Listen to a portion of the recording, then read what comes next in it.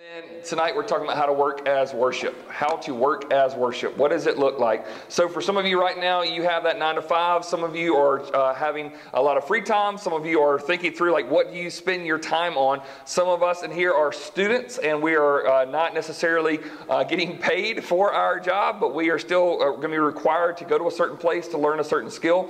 And so tonight what I want us to do is I want us to really unpack what this looks like, because a lot of people will look at work and honestly have an unbiblical perspective on it. And so tonight, I'm hoping that we're going to look at this in a totally different new light for some of you. So what I want you to do to get us started is around your table, I want you to tell the people around your table, what was the first job you had? First job you had. On your mark, get set, go. All right, so some of you went down a trip down memory lane thinking about your first job. Some of you missed it. Some of you got that twitch back, right? All of a sudden started coming back when you think about it. Mike was asking me what was my first one. I was a 14-year-old kid. I worked on a construction site. A friend of mine was the construction manager, and me and my buddy would drive up after they were finishing a house, and we would take all the stuff and throw it to a big fire and blow up all the trash after it. Once the house was done, it was like the best job ever for a 14-year-old. Totally unsafe. And then I worked in a shoe store where my sister had worked. And basically, I'll say this. I say it's a female shoe store, and it wasn't. They had male stuff. But if you've been to a shoe store recently, you do realize this. It's a female shoe store, because there's like 10 pairs of shoes for guys and then 8,000 for women. So I was like a 15-year-old kid, and I only had one rule. I would go get the box. I'm not putting that on your foot. That was the only rule I had.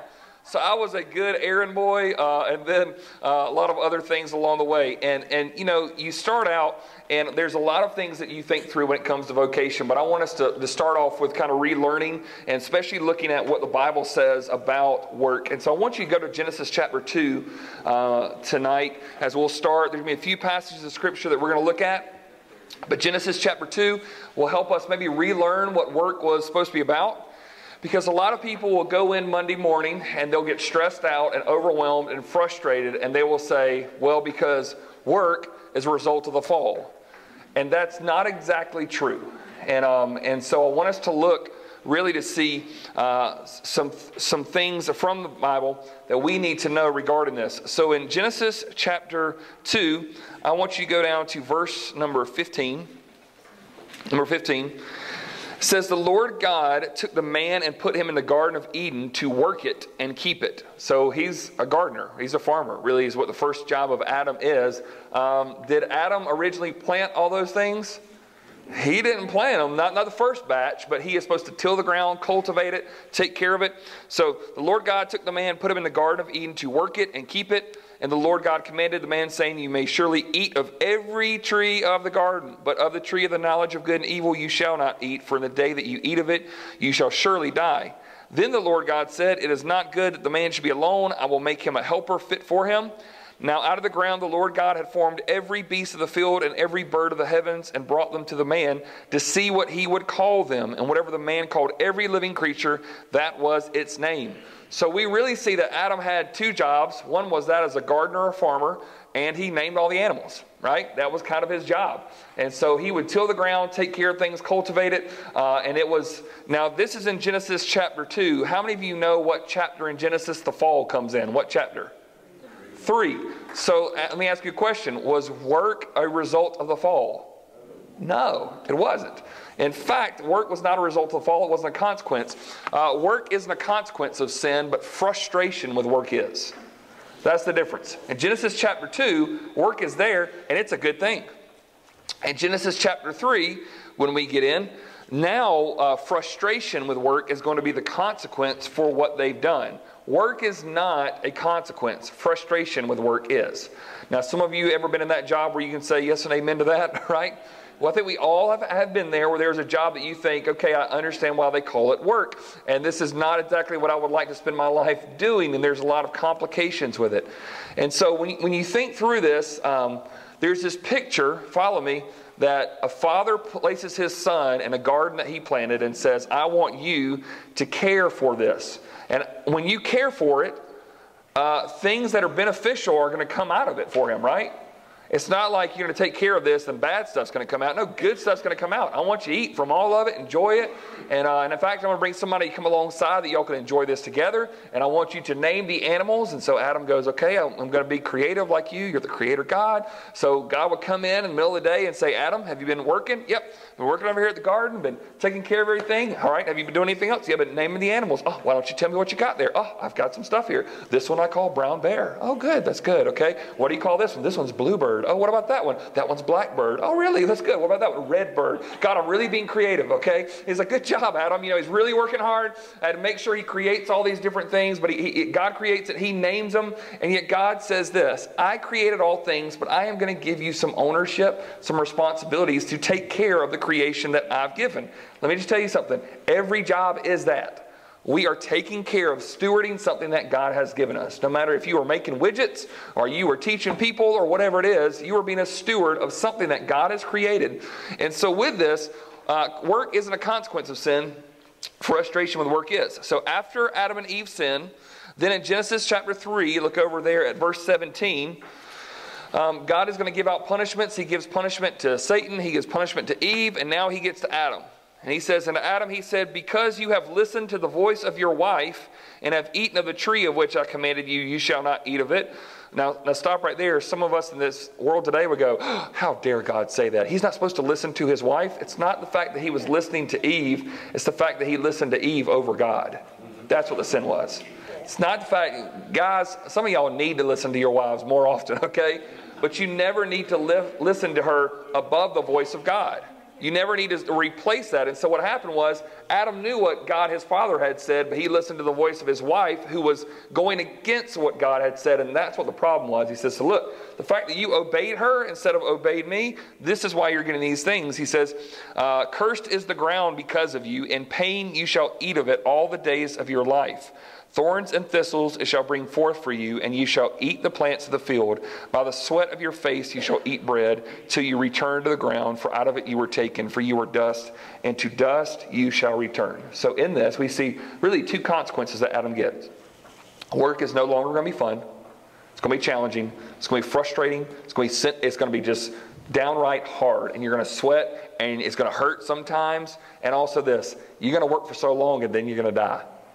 So before this sin, guess what that meant about what life was supposed to look like? Work was supposed to be enjoyable. Dad, look what I did today. Let me show you how I named these animals. Look at this tree. Oh, I ate something from it. This is my favorite one so far. Oh, and it should be an enjoyable, wonderful thing. And yet because of sin, now work is frustrating. It's sweat. It's hurting. It's all kinds of issues that come along with it. And now also you're going to die. And so this is a promise of what happens as a result of that. And so if we get down to that, the first and foremost thing that we've got to realize and relearn is that work is not evil. Work is not consequence. Work is the frustration with work is a consequence of the fall. And once again, I think all of us have experienced that in some way. Now, number 2 in this section, God is the creator, and he desires us to cultivate that creation for good things. God is the creator God. So he creates wonderful things, and he desires us to cultivate that creation for good things. There are many things that I cannot do. There are many things that people talk about in their job that I have no clue about what they do. But there's something just, for me, I really get enamored just thinking about how people will do their job and do it well, and even the ones I can't do. Like I can remember there's a buddy of mine named Troy who moved from California to South Carolina. He used to cut down those huge redwood trees in California, and he's kind of a logger kind of thing, moved over here to South Carolina. So we had this pine tree that one time was kind of leaning towards our house, this other oak tree that was near, and he came in, and I'm sitting here thinking, there's no way that I'm going to try to take this thing down, because I took one down far away from our house, and it did not fall the way I thought. So I'm like, you know what, not going to touch these. And so, but I brought him over here, and let me just be honest, it was a work of art. I mean, he's just, straddling this tree, and he's got this kind of thing. I'm going, there's no way he's doing it all by himself. And he just takes these things down with precision. And it was something for me. I'm watching going, this is just beautiful. Like, just beautiful. Like, just seeing him that had this skill was something that I couldn't do. And I'm going, what is he doing? He's cultivating and providing, honestly, security for us and having dominion over the earth, which Adam was supposed to have, right? And he's in charge of things, and you have the right to take care of those things in the world. And so for me, it's that work should be that if God's a creator, he desires for us to cultivate good things. We got to get back to that no matter what you work with your hands at. Number 3, we should pray that God would establish the work of our hands through work. Establish the work of our hands. So in Psalm 90, verse 17, I'll read that for you. You can definitely turn there if you want to, but it says, "Let the favor of the Lord of our God be upon us, and establish the work of our hands upon us." Yes, establish the work of our hands. I think what I picture is, this is a prayer of Moses, actually. But for Moses, who did a whole lot of things while he led people out, he also was in charge of building certain things that had to do with religious institutions and all these kind of things. And he says sometimes, Lord, I just wish that you would just take care of the work of our hands. Just bless it, God. Establish it. And so I think for every single person here, that no matter what kind of work you're in, that sometimes to say, God, establish it. Like, take care of it. Don't let me just sort of go. And this is bigger than just going 9 to 5, let me get my paycheck and leave. It's that you're doing something significant that should be helping out other people. If you think through, I know that in here we would have all types of different people. How many of you worked in education in some place in your life? Okay, great. All right, so how many of you, if you think through those people who've worked in education, how many of you know that you could not do that without probably getting yourself in trouble? Can I see those people raise their hand, okay? Right, some of you raise your hand both times, right, okay? But the people who do teaching and taking care of the young minds of America, let me just tell you, that's a calling. There's nothing less than a calling that people go through. And I'll say that for 50 years ago it was a calling, but especially this school year coming up, it is a calling. Because if it's not, I'm out of there, right? It's hard work. But if you say, Lord, this is a precious thing that you've put into our hands, and we want to establish the work of our hands. And so should a teacher, I don't care how good of a teacher they are, but should they be praying, God, establish the work of my hands here? Like, I want your power in what I'm doing here. And you go, you mean teaching kids their ABCs? Absolutely. Are you praying that God would establish the work of your hands? So it's kind of how we relearn. Second thing is reorient. What I mean by reorient is that this is going to seem a little bit different for all of us, especially in the kind of the time and culture that we're in. If we think through how we as Christians should believe, right? So we think of stories in the Bible where Jesus came up to the rich young ruler. Rich young ruler says, hey, I want to follow you. And he says, well, why are you asking me how to follow me? You obey the commandments? He goes, I obey all of them. Ever since I was young. Really? All of them? Yep, every single one of them. I've kept them since I was young. Yes? Okay. One thing that you lack, why don't you sell everything you have and give it away? What does that guy do? Bye. Right? He's out. He's going, no. And so for us, this is where it gets challenging, folks, that we see what's happening in the life of Jesus and how he would do that to the rich young ruler. We see what's happening in the book of Acts. And what we see in Acts, people are selling everything they have to meet the needs of others, right? And so sometimes we can look at that and think that money is a bad thing. Getting a paycheck is an ungodly, worldly thing. But here's the thing. In the book of Acts, they can't take care of the needs of the widows and the orphans in the church and those who are losing their job unless somebody's got something to sell in the first place, right? And how do you have something to sell other than, yeah, you've worked and you've had the means to provide for it. And so this is why this is such a complex thing. But I want to go ahead and reorient ourselves to this. Making money is a good thing. Okay? It's not a bad thing. Now we're in church and you go, oh, can you say that? I hope so. Because here's the thing, folks. When we think through this, work establishing it. In fact, Paul told Timothy, if somebody doesn't work in the church, don't let them eat. Don't let them eat. And in fact, I want to tell you something else he said. 1 Timothy 5:8, if you don't take care of your own family, you're worse than an unbeliever. Now, what does he mean? Providing emotionally? No, he was talking about financial support. He was saying this: the church is having to step into all these family issues, and some of you family have got money that you could provide for your own family member, whether it's your aging mama or your sister who's in trouble, whatever, and you're not taking care of your own family. Let me tell you something. If you can't take care of financially for your own family, you're worse than an unbeliever. Now, folks, that's shocking, honestly, to me. Because I think through a lot of people go, well, that's not my responsibility. We need the church to step in and help. The church is there to help when nobody else can, and especially in a family situation. That I should look at my own family and go, before we ever call anybody else needing assistance, I better take care of my own. And that's underneath me, above me, beside me. Like, I have a responsibility for that, to even make myself uncomfortable in some ways to take care of it. So with that, I want, as a person, I want to be able to say, I want to be as financially free as I can, because you don't know when life is going to hit, do you? You don't know when somebody's going to have a medical emergency. You don't know when somebody else is going to need to come stay with you. You don't know when you need to provide groceries for somebody close. And so you better be as secure financially you can. And honestly, once again, making money is a good thing. It's not a bad thing. It's not an evil thing. When Paul said to Timothy in 1 Timothy chapter 6 through 10, this is misquoted a lot, where it says, a lot of people say money is, that money is evil, but that's not what it says, because money is the what? The root of all evil. And so money is not a bad thing. How many of you in this room have ever been benefited because there was someone rich in your life that helped you out with something? Okay?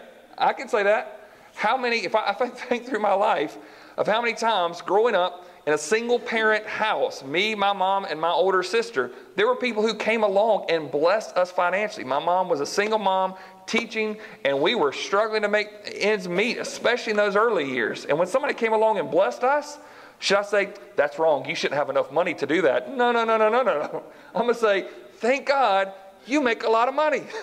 Praise God for that. How many people have ever been financially supported on a mission trip, through education, through someone that come alongside and giving you a meal? I mean, I thank God for those people along the way. And so what happens is that sometimes we look at that as, well, those rich people, they're wrong. Listen, some of the richest people that I know are some of the most generous, gracious people. And also some of the richest people I know are some of the most stingy, backbiting, just trouble that you could ever imagine with money. So money is not the problem, it's what you do with it, right? So making money is not a bad thing. It doesn't need to be your first thing, but I praise God when someone says, hey, I've created this, and I know someone who was able to sell their company at a very young age and has just been financially well off. And you know what they do? They just bless ministry after ministry after ministry after ministry. And I go, praise God, they made a lot of money. That's a good thing, right? So we need to reorient ourselves around this way. And with that, this next line. While the prosperity gospel is dangerous, which means this: God wants to meet all of your wants. I'll also say this: the poverty gospel is also dangerous, which means God doesn't want to meet any of your needs or wants. So let me unpack that a little bit. Some of you may not know this terminology, but there is something called the prosperity gospel that is very, very successful and very popular today, especially in the United States of America. The prosperity gospel is this: follow God, have enough faith, and God wants to make you healthy, wealthy, and prosperous. You're going to get promotion, you're going to get more money, and sickness will not be able to take over your body. You need to have enough faith, and none of that will ever happen. Here's where my problem is. What about Jesus?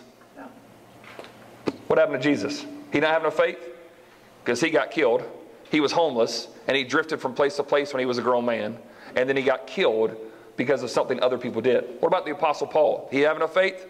He got shipwrecked 3 times. How many of y'all even been shipwrecked once? Right? He got shipwrecked 3 times. Got bit by a snake, beaten up, stoned, you name it, in prison, left for dead numerous times. Why? Because he didn't have enough faith? No, he had faith, right? But he was being put in places to do that. And so the prosperity gospel is a gospel that says this, that God wants you to always have the best, and if you have enough faith. And here's where it gets everybody stuck in. It's kind of a Christian triangles pyramid scheme, honestly. It's if you'll do this and you believe in this and so, and then all of a sudden it's always that person at the top that's benefiting. Always that person at the top, religiously, that's benefiting from everybody else. If you'll just sow seed into our ministry, God's going to bless you. Really? Promise you. He'll give you 10 times as much as what you give. And what happens is that a lot of people will take the last little bit they have to help out that minister, that pastor, that organization, and then all of a sudden they can't even pay their own bills, and now they're getting in major debt. Why? Because this holy man or holy woman said this is important. So I will say this. You better be careful of the prosperity gospel, okay? My boys, we have a favorite song. It's by an artist called Shai Linne, and it's called False Teachers. And in the word false, the S is a dollar sign. And it speaks about that if you come to Jesus for money, then he's not your God, money is. If you're coming to God for basically what you can get out of it, you better be careful because Jesus probably ain't your God. Money is at that point. And so I think that's dangerous, but I also think that the opposite. So we do this in the church all the time. That's dangerous, so let's go all the way across. God didn't want you to have money. God doesn't want you to be wealthy. God doesn't want you to do well at jobs. God wants you to be poor. That's how God loves. Well, if everybody in this church is poor, guess what? We can't send missionaries. We can't support the needs of the church of people who have lost their job in this church and need food for their family. We can't support that. So we better be at the place where we're going, oh, this is a good thing. So poverty theology saying that we should be poor is not a good thing. We've got to say God has blessed us. And I'll say this. I think everybody in here, you are blessed. We are in a room with air conditioning tonight on August night, right? And I don't think anybody I saw walking in here tonight. And so we are blessed in major ways. And so one of the things that we've got to reorient as it comes to money is this. Working at a job to provide financial security for your family and financial generosity for kingdom opportunities is a good thing. It is a very good thing. So working at a job to provide financial security for your family and financial generosity for kingdom opportunities is a good thing. So when I look at Proverbs 14, verse 23, Proverbs has a lot to say about money, by the way. And what he says is, in all toil there is profit, but mere talk tends only to poverty. He says, in all toil there's profit. What does he mean by that? There's financial gains. Work hard and you get paid well. But mere talk, you know what, one day I want to do this, and I want to start my own company, and I've got these wonderful dreams. Can you just get to work tomorrow? First and foremost, right? Stop just talking, because it leads to poverty. I know a lot of people who talk themselves into poverty because that job that they've got right now is not good enough. Guess what? Everybody here has probably had that job where you think that so-and-so gets paid more than you and you should have that promotion instead of them. And guess what? Mere talk will lead to poverty. Just work. Work hard. Be faithful, and that God provides us other opportunities. If you go to Ephesians chapter 4, verse 28, once again, Paul is speaking to the church in Ephesus and dealing with a whole lot of different things they're going with. And in verse 28, he says this, let the thief no longer steal. Okay, why are we talking about that? He goes, and so if you have stolen, stop it. And some people would say this, well, we had to steal. We were poor. We needed this. We had no other option. He goes, actually, rather let him labor doing honest work with his own hands so that he may have something to share with anyone in need. So why do we make money? So you can give it away to somebody. It's like, don't steal anymore, work really hard. Why? So that when an opportunity comes, you can bless someone else. I can remember being that college student and saying, God, I feel like you're calling me to the mission field, but that plane ticket is expensive, super expensive, and I can't pay for it all on my own. And so you know what was this beautiful moment for us? Is that when I felt like that God gave me this job, working a summer job at Velux, making skylights on an assembly line.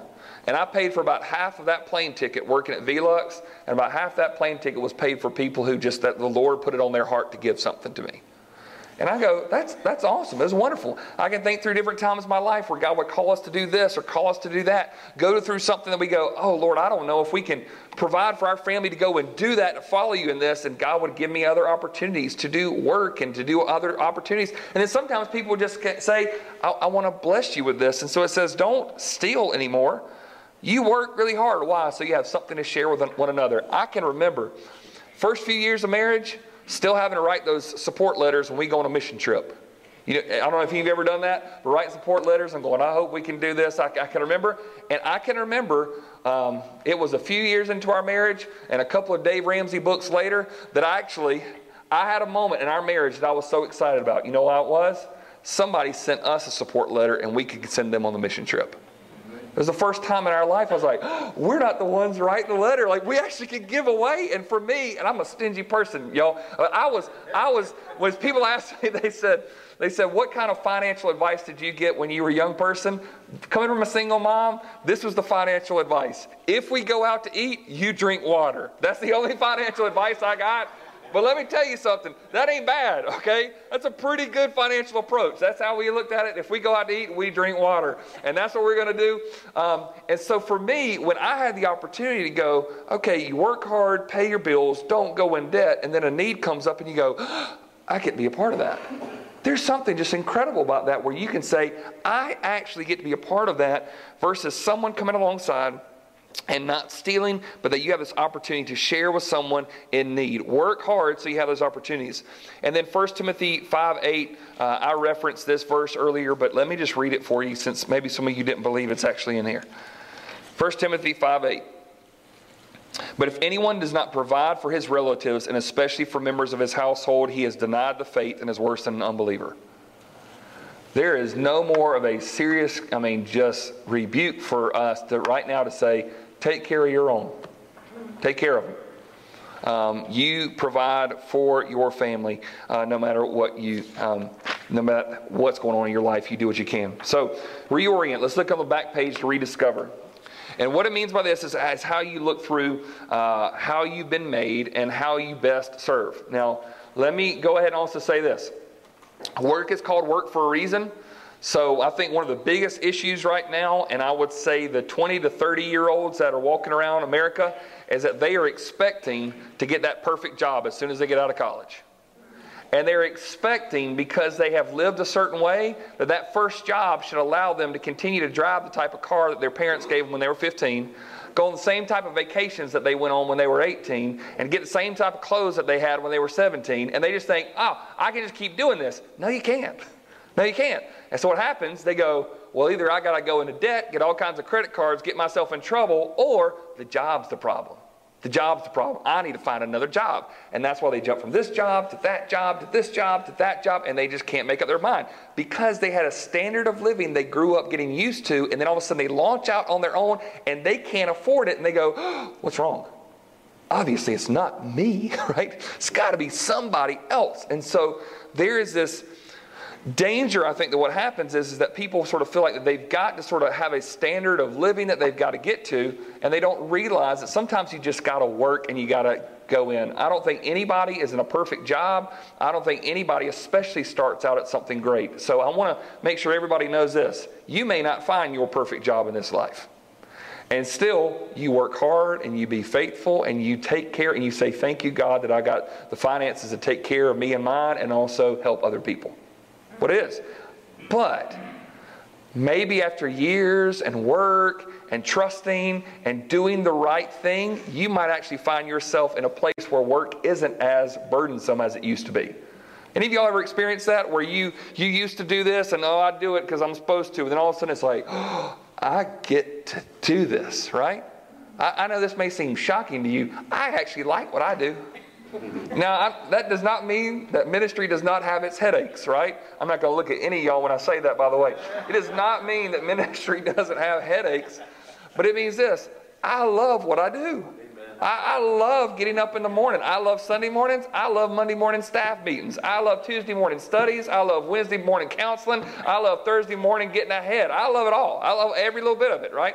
And there's just something. Now, there's some stuff that I go, but now I tell my kids, there's certain things that Dad's got to do I don't like, but it's part of my job. And it's a job, and you just got to do it sometimes. But then there are also those moments you go, oh, this is right, and this is perfect. And so even if you get to a place where a fraction of what you do that you enjoy, that's a really, really good thing.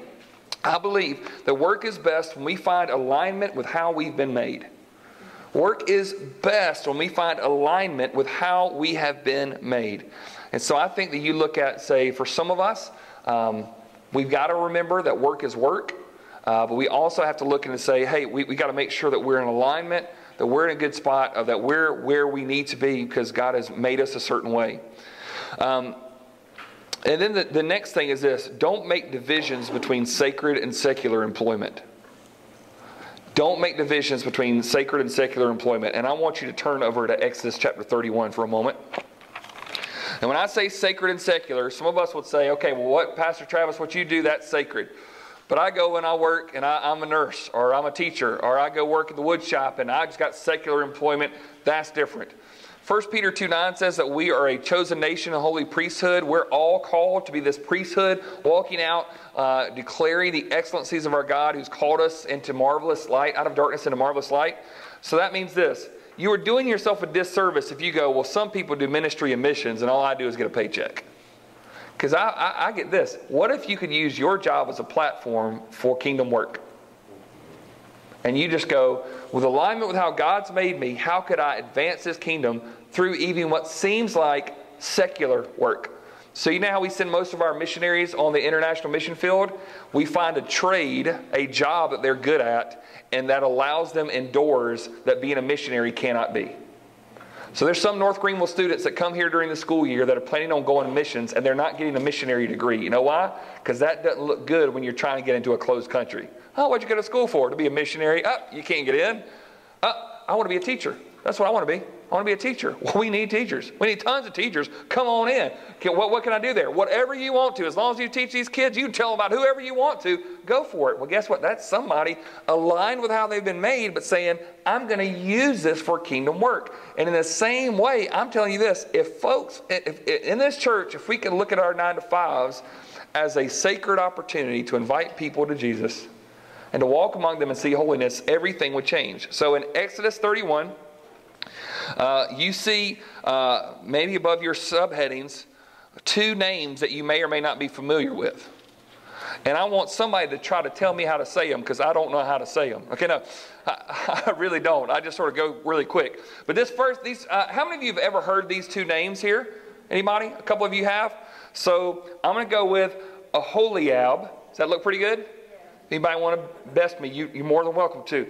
And then Bezalel, maybe? Sounds good? We'll call them O and B dog. Okay, so Exodus 31, they have left Egypt on the way to the promised land. And somewhere in the midst of all this, what's going to take place is very beautiful to me. Because in Exodus, when they're leading out, who's the leader? Moses is the guy, right? He's up the one. He's on the mountain. He's getting all the instructions. But look what happens in Exodus 31. The Lord said to Moses, see, I have called by my name Bezalel, the son of Uri, son of Hur, or of the tribe of Judah. Listen to this. And I have filled him with the Spirit of God. Stop right there. You go, oh, so this guy is going to be another preacher. He must be another prophet. He must be another priest. He's going to lead people. If the Spirit of God has come upon him, this must mean he's a part of some sacred work. It says, I have filled him with the Spirit of God, with ability and intelligence, with knowledge and all craftsmanship, to devise artistic designs, to work in gold, silver, and bronze, and cutting stones for setting, and in carving wood, to work in every craft. Do you catch what just happened? God's Spirit came upon a construction worker to do his job. Yeah. And you go, to do what? Well, guess what he's building? The tabernacle.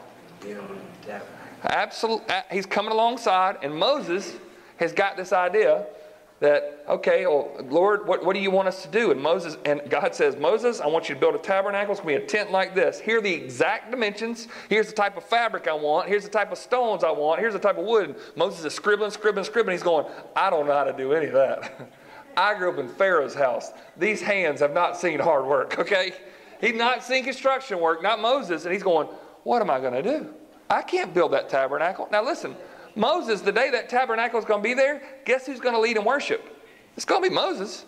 He's going to stand up there on stage when that tabernacle is built and say, thus saith the Lord, here's what we need to do, let's worship. But the problem is this, he can't build that. He's not equipped to do so. But God sent his Spirit to some construction workers and some artists to pull that off what he could not. And this is why I want everybody just to be, I hope this awakens in your heart right now. The Spirit of God is not reserved for just preachers and missionaries. Yeah. Spirit of God gifts people for craftsmanship and work, blue collar, white collar, missionary, 9 to 5, you name it. He puts his Spirit and gives you gifts. And guess what happens? You get to do about his business right there. Let me just tell you what would have happened if Moses would have tried to build that tabernacle. first worship service, that tent would have come down on everybody. I mean, just it'd have fallen flat. The other thing, let me tell you what happened. If Aholiab and Bezalel, if they would have come along and said, Moses, I feel the Spirit of God in me. I feel like I want to preach that first sermon. Let me just tell you what happened there too. Now listen, have you ever had to sit through a lesson or a sermon from somebody who did not need to be holding that position? Don't you look at me when you answer that, okay? But have you, listen, honestly, have you ever been there where somebody taught and you think, please, Lord, come soon and get this over with, right? You're trying to be nice and you're trying to say, Lord, bless them to finish up. Just get done because they're trying to do something God hadn't gifted them to do. That's right. And so if these construction workers would have said, I feel like I built this thing, I need to give the first sermon. No, you don't. But brothers, we couldn't be meeting in this place if it wasn't for you. So when that cloud comes in and fills that tabernacle and God's Spirit comes down, you got to be a part of that. Don't ever miss that. And God has gifted His Spirit in you to do this. Some of you folks, I wish I had the gifts that you have. You have the ability to do things that make me marvel. I'd go, how do they figure that out, right? And to say, so don't say, well, I just do a this or I just do a that and I'm not having anything responsible to do. These guys are instrumental in the worship of the Lord in these moments, especially in the wilderness. And so for us, we got to rediscover how God made you and work from your gifting. I think obviously there are going to be some times where you just got to do a job and you got to do it and it's hard and you just got to do it for the glory of God and to put food on the table. I really do believe that that's there for a lot of us. But for some of us, we've got to think through differently and go, how have you been gifted? How have you been wired? So some of you know this, but a few months ago we had kind of a career workshop that we had here on a Sunday night or Sunday afternoon for some folks that were trying to look through for different jobs. And so one of the things that we did is that we gave an opportunity for some people who've worked in HR in different companies to come alongside, and we just sort of help people who were either I'm in a bad spot and I'm trying to get a different one, or I have lost my job and I'm trying to find something else. And so we had a lot of folks that came alongside and we just did resume building, networking, here's some interview skills, here's some things that you need to do, because honestly, as a pastor, I feel like that there's some people who've never had anybody in their corner coaching them with that. And so we had a lot of folks that came alongside and did that, and honestly, a lot of follow-up stuff from it.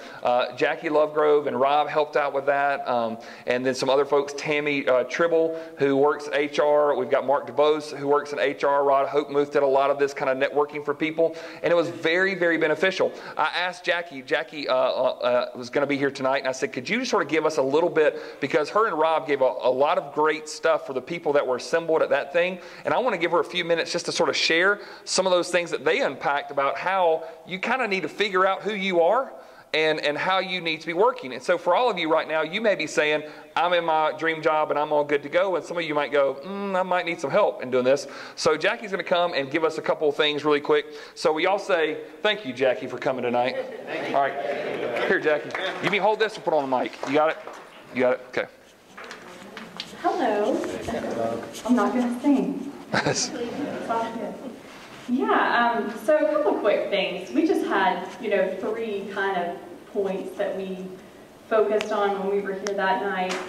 And one thing we love to do is help people discover, what their joy is. Like Travis said, it's great when you can work and really love what you do. So regardless of where you are in your work spectrum or in your life, whether you're that 20 to 30 something person or whether you're 55 and looking for your next great gig, one thing we like to do is help people discover, think through your skills, think through your strengths and weaknesses. So we call that mindset. So we kind of have to set our mindset around something realistic, so you can kind of step back with yourself, reevaluate, reorient a lot of the things he's been talking about tonight, so that you can kind of hone in on who you are. What is it you really want to do? Because there's so much out there that it can be really tricky to figure out, what is it that I really want to do? What am I really good at? What am I really passionate about? Because like you said, wouldn't it be great if you could actually really enjoy what you do? And it is possible. And sometimes we have to know the gap between what we're good at, what we want to do, and how we're going to get there. So many ways to look at that. So when we help people, we love to sit down and figure that out, just to work through what they love, where they want to go, where they need to be.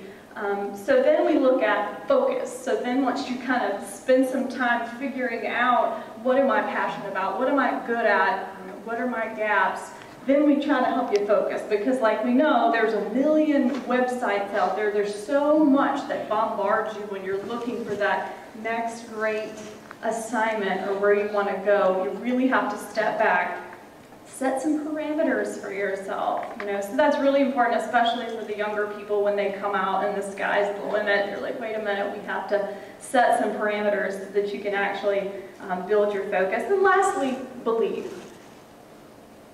When you take on this, role of trying to figure out what it is you're going to do, and you've spent this time trying to figure that out, you've got to step out with belief. Belief in who you are, but also that, and this is what we love, is to see how God works in and through your life and places people in your life and places opportunities in your life. So we enjoy that so much. So those were just a couple of really quick things that we got to go over that night. So thanks, Travis. Thank you. That's great. So really, I think what Jackie and Rob did a great job of saying, hey, figure out how you're wired and say, is there a way to get in that place where you can serve in different ways? Now Gene, I'm going to pick on you for a second. You served in the ministry for how many years? About 62. 62 years, okay? So that gives me hope that I can make it, to year 18 or whatever I'm working on, okay? But Gene has done an incredible job serving as a pastor for 62 years. Are there certain jobs in the world that you think if you tried to do 40 years ago would have been a problem?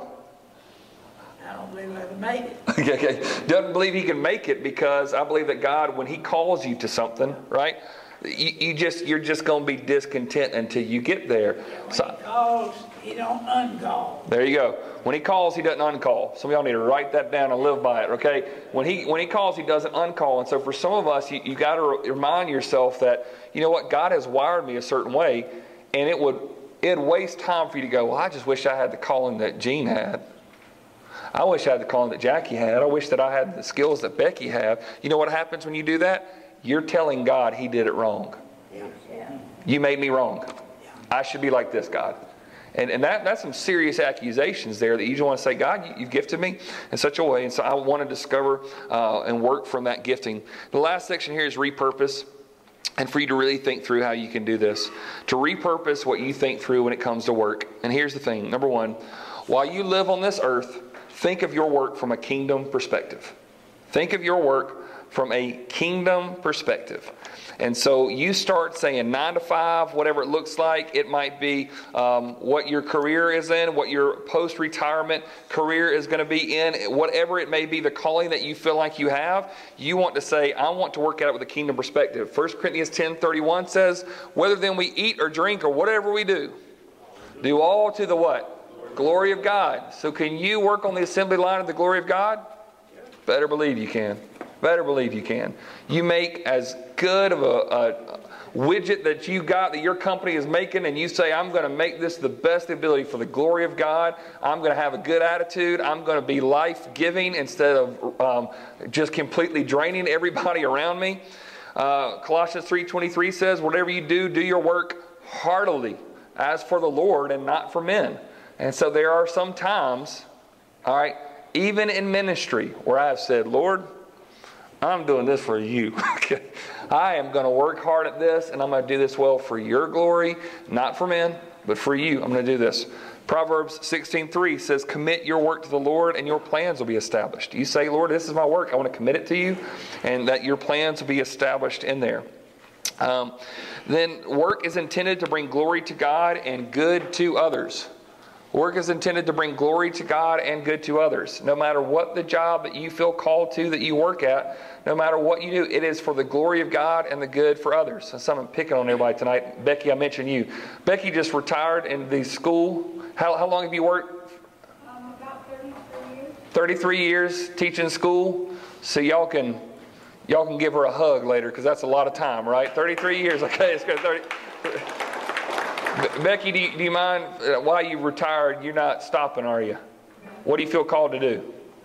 Counsel and help ladies. I just took and passed my last test Friday. She just took and passed her last test on Friday, but she's been getting an accreditation degree in counseling that she just retired, and yet she's not slowing down. Now, I say that to say, Becky's served in a wonderful, amazing way. And goodness gracious, can you think of how many kids in 33 years you have touched? That's overwhelming to think about. And she'll still see some of them sort of pop in, and they'll say, Miss Kirby and whatnot. And she's probably going, oh, let me remember that child's name.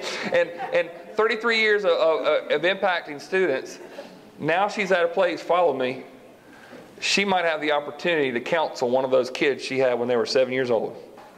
You know? Probably already happened in some ways, right? That it's happened unofficially, right? But there's going to be opportunities that she feels like, you know what, I feel called to do this. And so she's working hard to get this degree and certification and do it, right? And why is that? Well, for the glory of God, God's put that desire. If you know Becky, Becky helps people. That's what she does. She wakes up in the morning. She helps people. She wants to serve people. She's an empathizer, natural encourager. But here's the thing. That glory to God serving that way, that's also good to others. I could say there's probably some testimonies in this room. When one could testify, Becky has been good to me. She encourages me. She prays for me. I feel the benefit of her, what God has called her to do. And I'm saying that is for every single person here, no matter what you do. I think through, for all of us, when we work hard, it's intended to bring glory to God and good to others. How many of you would think through that if the next time you had to have a major operation, you went to that surgeon and you said, can you just tell me about your medical degree? And they said, well, I kind of got through a degree. I mean, a buddy of mine took that exam on that surgery we were about to do on you, but don't worry, I watched it on YouTube last night. I am good to go. How many of y'all would say, never mind, I'm going to talk to your buddy who took that test for you? You would say, no, I don't want that. Well, in the same way, I know a pastor who went to seminary with me who cheated on his exams. Theology exams. Just cheated. Could not. Well, I won't say could not. He would not study and work hard at it. You know why he couldn't study? Because he was too busy doing the ministry. He couldn't prepare for the work of the ministry. And you know what? Right now, when I look at him, his theology is a train wreck. Just a train wreck. And I go, the same way that I wouldn't want a surgeon who, cheated his way through med school operating on me, I would not want the next pilot who flies that plane to say, I used to play this in a video game when I was a kid. I don't want a pastor. I don't want anybody building my windows. I don't want anybody working on my car who doesn't know what they're doing. Bring glory to God and good for others. Every single task, guarantee. It is something that is good for others. And this last line here, repurpose your perspective on work from gaining earthly benefits to giving heavenly opportunities.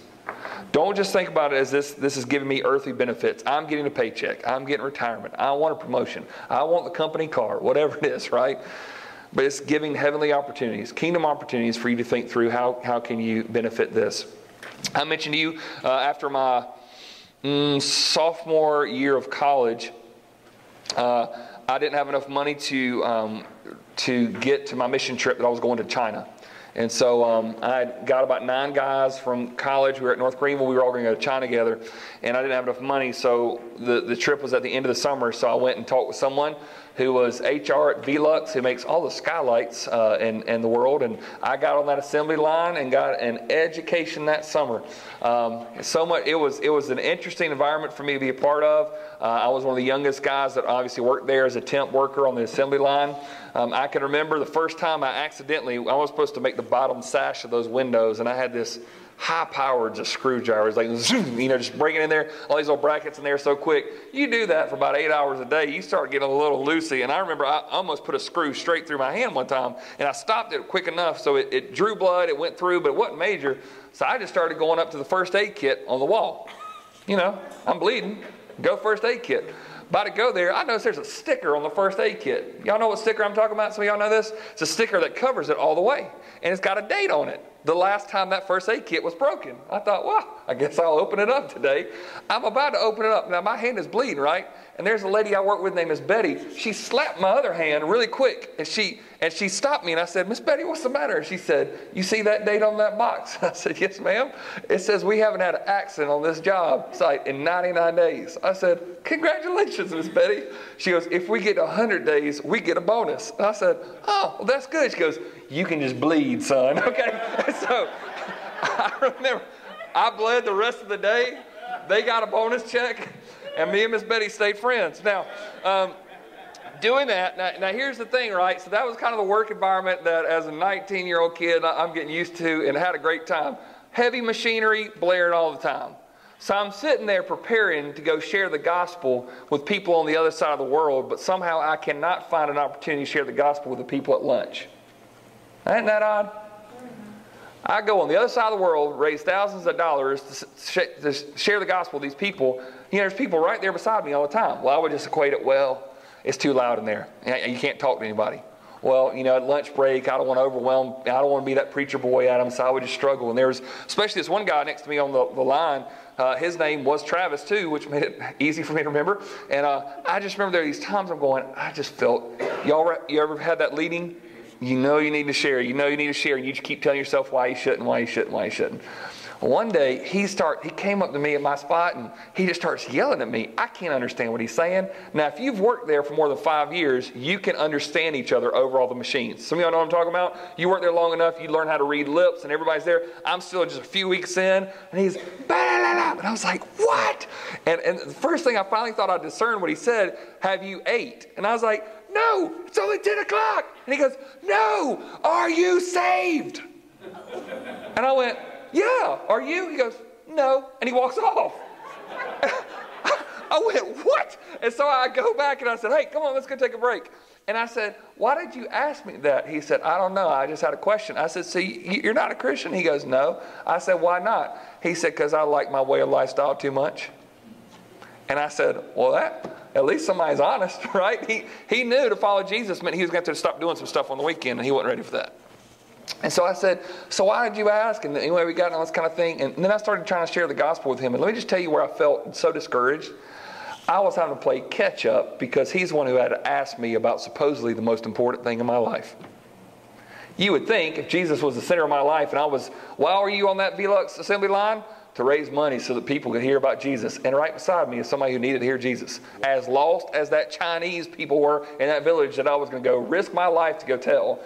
And that day I just thought, man, if we could really just start rethinking, repurposing our life to go, guys, your workplace is a mission field, is it not?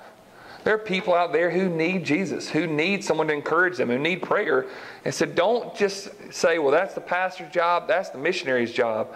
I get excited when I think about how many teachers that we get to send out to the public school system as missionaries in a few weeks. Man, isn't that awesome? I get excited thinking about all the students that we'll send to almost every single school in this school district around this area. That's exciting to me.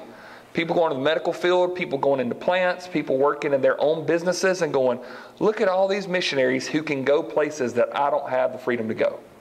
So I go, if we could just repurpose and say, okay, yeah, Lord, we want to make money and we want to provide for our family and we want to bring glory to you, but also good to others.